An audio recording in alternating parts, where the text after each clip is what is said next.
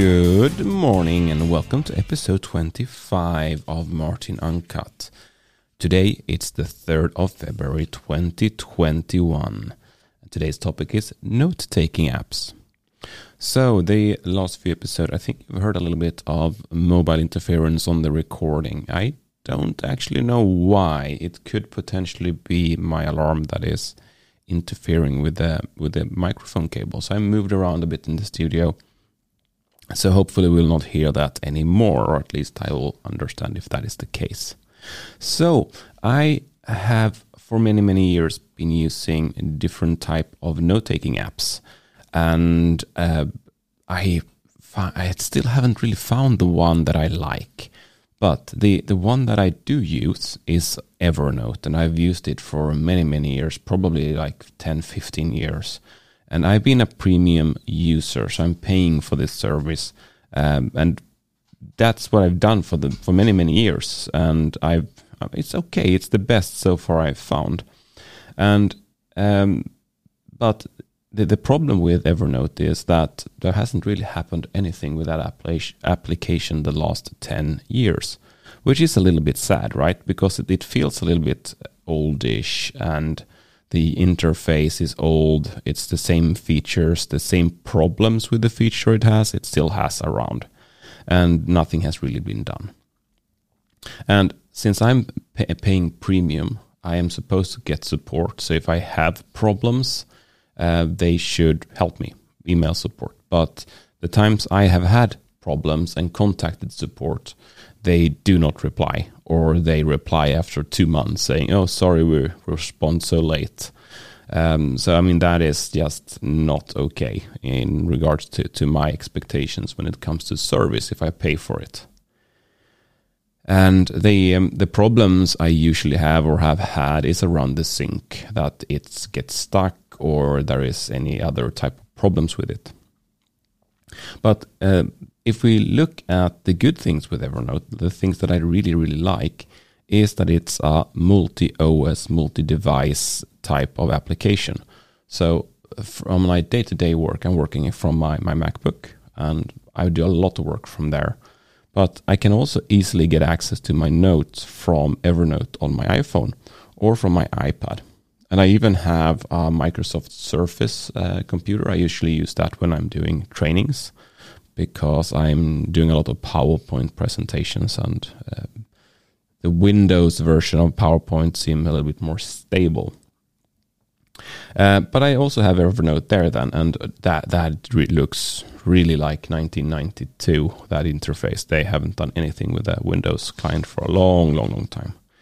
There is a lot of other good features with Evernote, and that is like you can send emails into Evernote, and I have a Remarkable tablet, and that is I can talk about the Remarkable tablet tomorrow, but I'm taking notes on that and can easily get them into my Evernote archive then, and I can search it, because Evernote is taking images and PDFs, and it's OCRs, the content of these. So even if it's not text that you send in, you can actually find text within the images when you search. So that is a really fantastic service. And the other things that make Evernote quite good is it has a good tagging system, and you can also favorite things and put those into your menu. So that was a lot of things, and I don't want this to become the Evernote fan show, but I'm still using Evernote because that's the best thing I've found.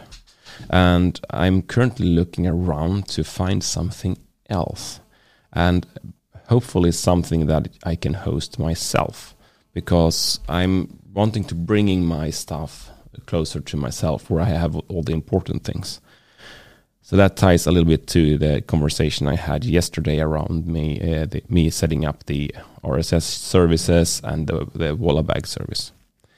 But some other note-taking applications I have tried has been Emacs with org mode, together with a Nextcloud sync or an Dropbox sync, so that the files are available across devices, but still it doesn't really work on the phone.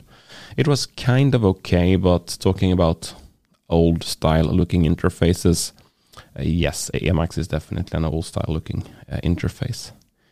I have also tried Joplin. Joplin is a FOSS application that you can download to your different OSs. I think it has both Windows and Mac OS applications, and there is also applications for your phone devices. And then you can sync with, for example, Nextcloud, so you can use or get hold of your notes from various devices. It kind of works, but it's a little bit buggy, and it doesn't have all the features that you would like. If you look at, for example, Evernote, you can't email into Joplin, for example. That is one of the must-have features for me. But I definitely recommend you to check that application out if you want a note-taking app, Joplin, that is. I will put a link in the show notes. And finally, of course, I've also used a notes feature on my Mac, because that syncs super well with both your phone, iPad, but doesn't work that well with a Mac, because then you need to log into iCloud, and that's not what I want to do from my PC. This was everything I have for today. Have a good day, and tomorrow I will make sure that the dog doesn't growl in the background. Have a good day, and come back for tomorrow, and we'll talk about the remarkable tablet and my thoughts and feelings around that. Have a good one.